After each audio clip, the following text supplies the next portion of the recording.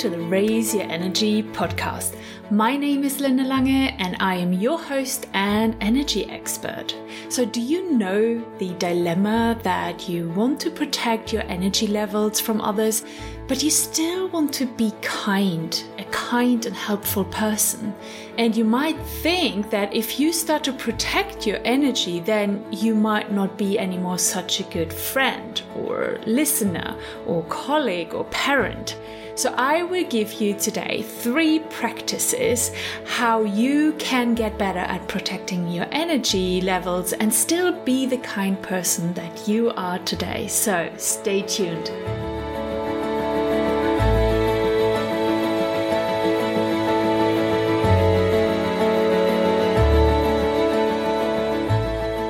Protecting your energy levels is not selfish. Just remember what you're told by the steward or stewardess at the beginning of a flight. In case of an emergency, put on the oxygen mask on yourself first before you help anyone else. And I want you to make your energy levels a priority, and not just in emergencies, but all the time. That way you're so much more powerful to help others and serve them better.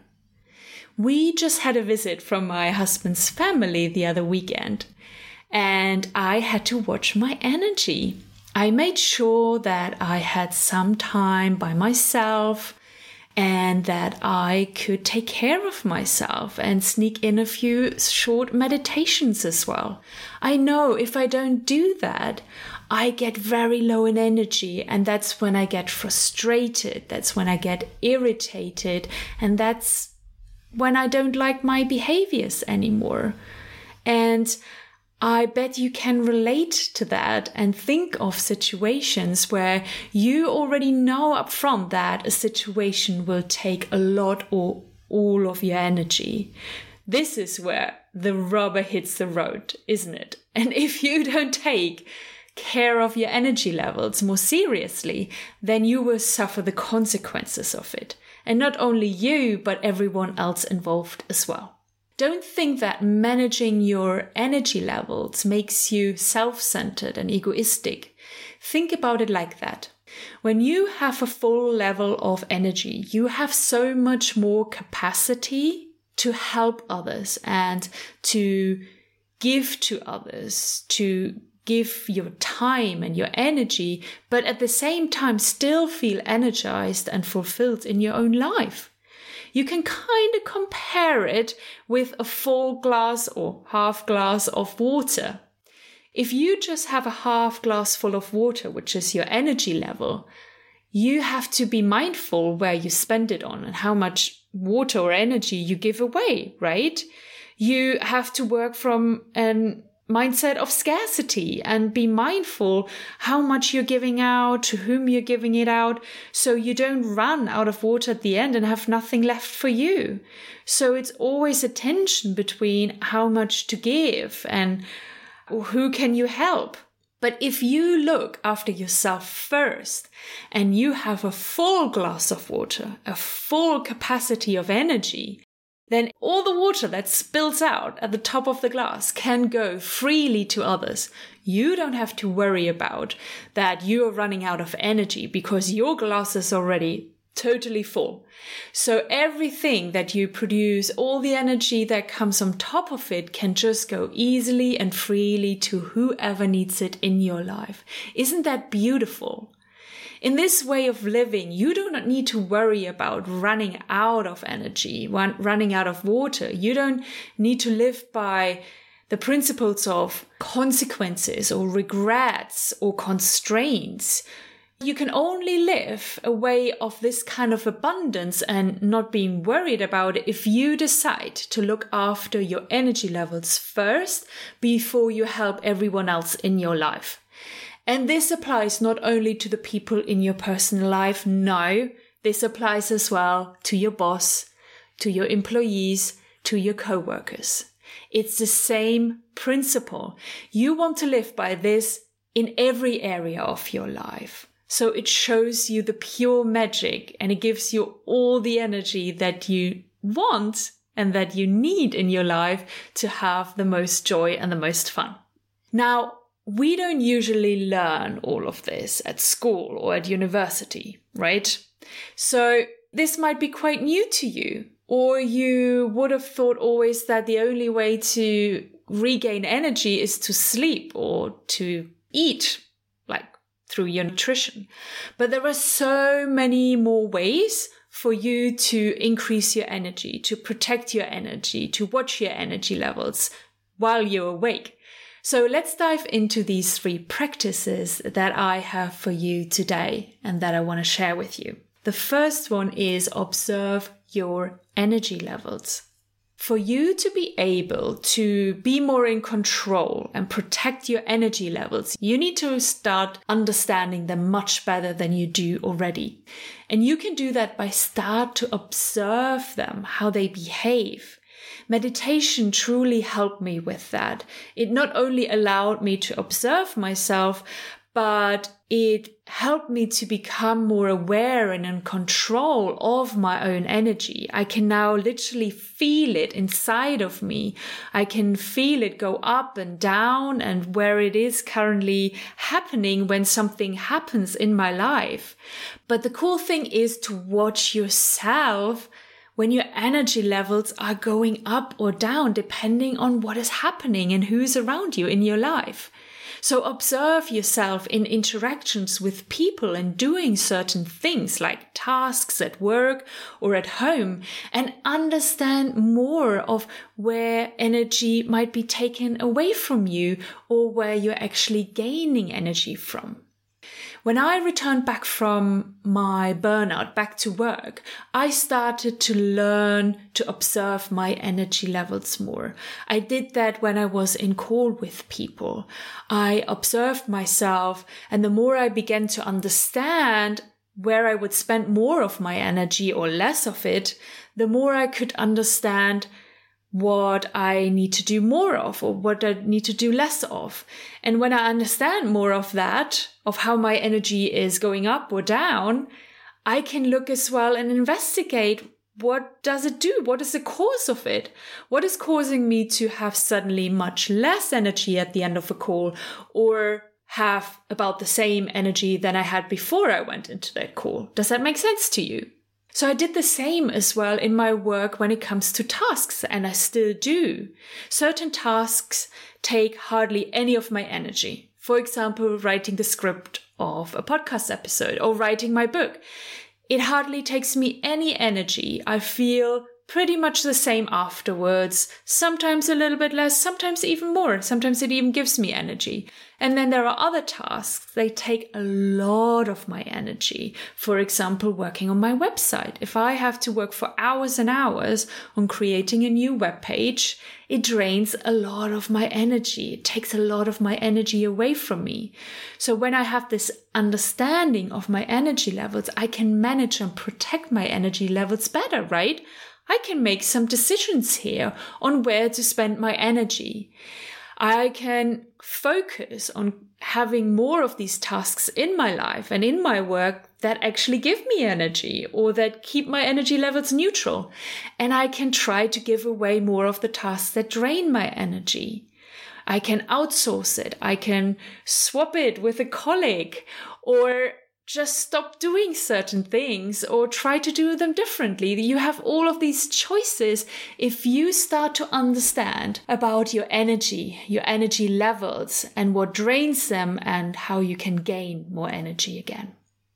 And I do the same when it comes with interactions to people. I will put my energy levels first, and I will think twice to interact with a person that drains my energies, especially if I don't even have to interact with them. My energy is so much more important to me these days, and I'm not taking it lightly. I'm not letting other people take it away so easily from me. I hope this explains more of why it is so important for you to get to know how your energy actually works. You want to become more aware, more mindful of your energy levels and check in when they go up and do more of that, and when they go down, do less of it. Try it out. Just Being aware and understanding your energy levels better will give you already more energy back into your life. I promise you that. Okay, so let's move on to the second practice that I want you to apply to your life, which is watch your reactions. The next thing that you want to be more in control of is your reaction to other people's stories. If you go all in and emotionally react to what people are telling you about, you are spending a lot of energy on something that is not even part of your life, not even your business. Let me give you an example. Let's say a friend of you just found out that they have some restructuring at work and there might be some redundancies. Can you imagine how your friend is going to tell you about all of their worries? They're building some worst case scenarios, and they're going to tell you how this is literally the worst time that this could happen to them. I'm pretty sure you can imagine such a scenario. So if you go full in on that emotional roller coaster your friend is currently going through, you are taking all of these emotions inside of your body as well. You are literally creating them on demand. And that is not even your situation. So you're going to create frustration in your body, panic, existential worry, sadness, anxiety, and many more. Being a good listener, a good friend, and empathetic does not mean that you have to fill your body with all of these stress and survival emotions, which lower your frequency and ultimately your energy levels. You can listen to your friend, you can make them feel cared for and heard, and you can be in that conversation with them, and you can still not take these emotions inside of you and live through them exactly how they do. If you get better at observing yourself, which we've just talked about in the first practice, you can make an internal decision to not go all in on that emotional roller coaster. You can decide instead to feel other emotions of care, love, compassion, and empathy while you're listening to them. Does this make sense to you? Do you see that the other emotions of care and empathy and love are much more helpful, first of all, for you in that situation, but as well for your friend? The same applies if you are in conversations, let's say, for example, at work or at a party, and someone is displaying behaviors of complaining, judging, making excuses, all of that kind of stuff. You do not need to chip in. You do not need to react and go into that conversation with that other person. If you want to protect your energy and actually keep your energy for yourself, you don't respond to that. If this is a situation where you're not even that close to that other person, like you've maybe just met them, or it's just a colleague in a different department, you have so many choices here, let me tell you. First of all, you can literally get up and walk away. You can do that. I promise you that. I have done that many times. It's not as awful as you think. You can come up with something like you want to get another drink, you need to go to the toilet, you need to go back to work. Anything. You can just get up and walk away from that conversation. I have done this so many times before because it is not worth it for me to lose my energy in that conversation and talk to that person.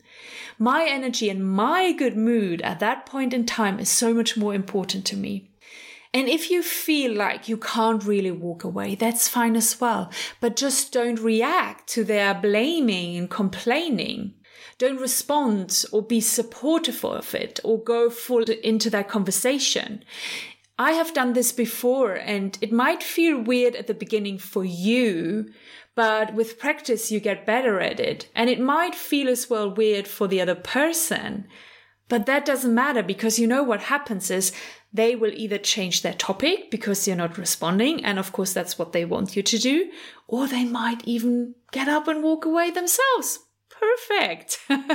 If you don't react, they will change something because they are not getting your energy, and that's what they really want.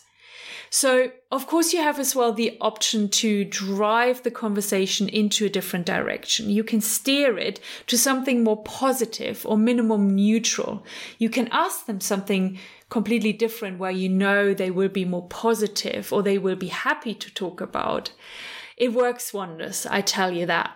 The most important part is for you to take responsibility for your reaction to someone else.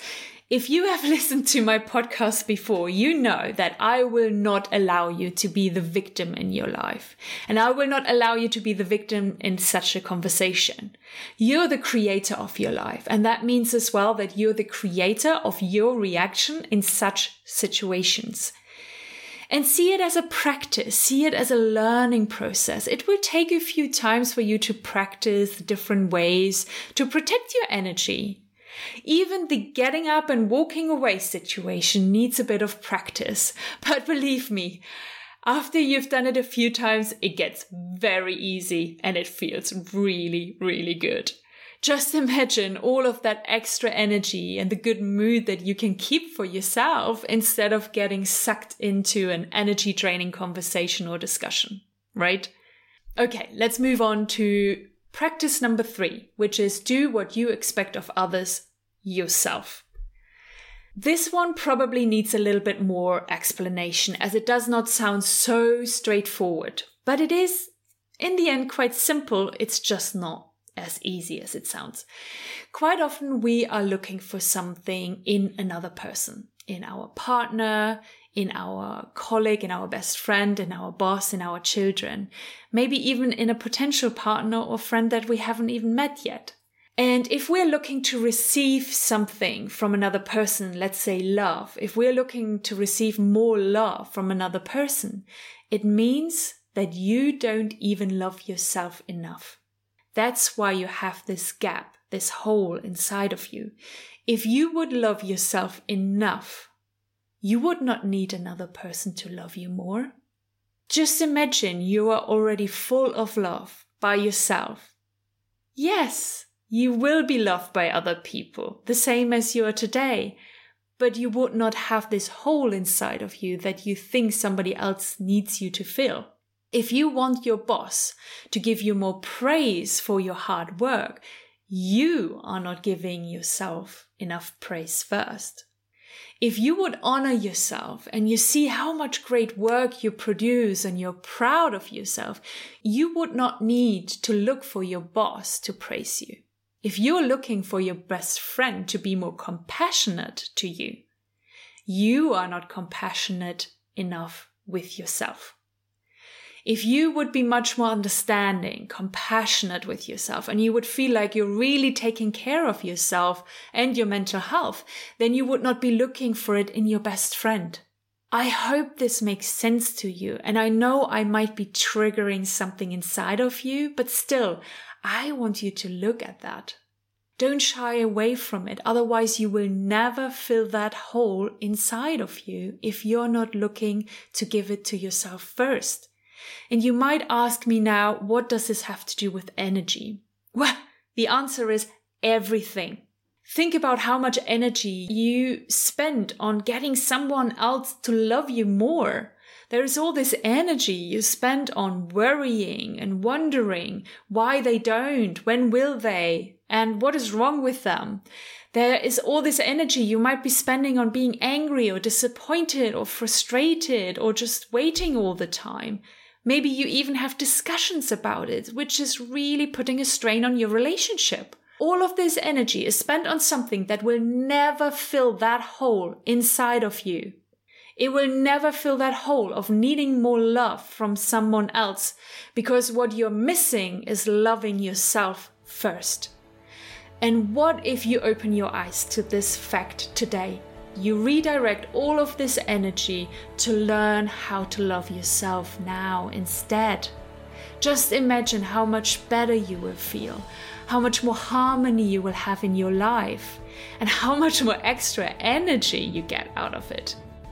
So, I have given you today 3 practices of how you can protect your energy levels, how you can gain more energy back into your life, I bet one of them minimum resonates with you, maybe all 3 of them. So go away and apply them. And if you want to learn more about how to protect your energy, I have a great course, totally free for you. It's called Mind Your Energy. I will put the link in the show notes so you can sign up for it and watch the videos. Thank you so much for listening today. And with that, I love you and leave you and talk soon and bye bye.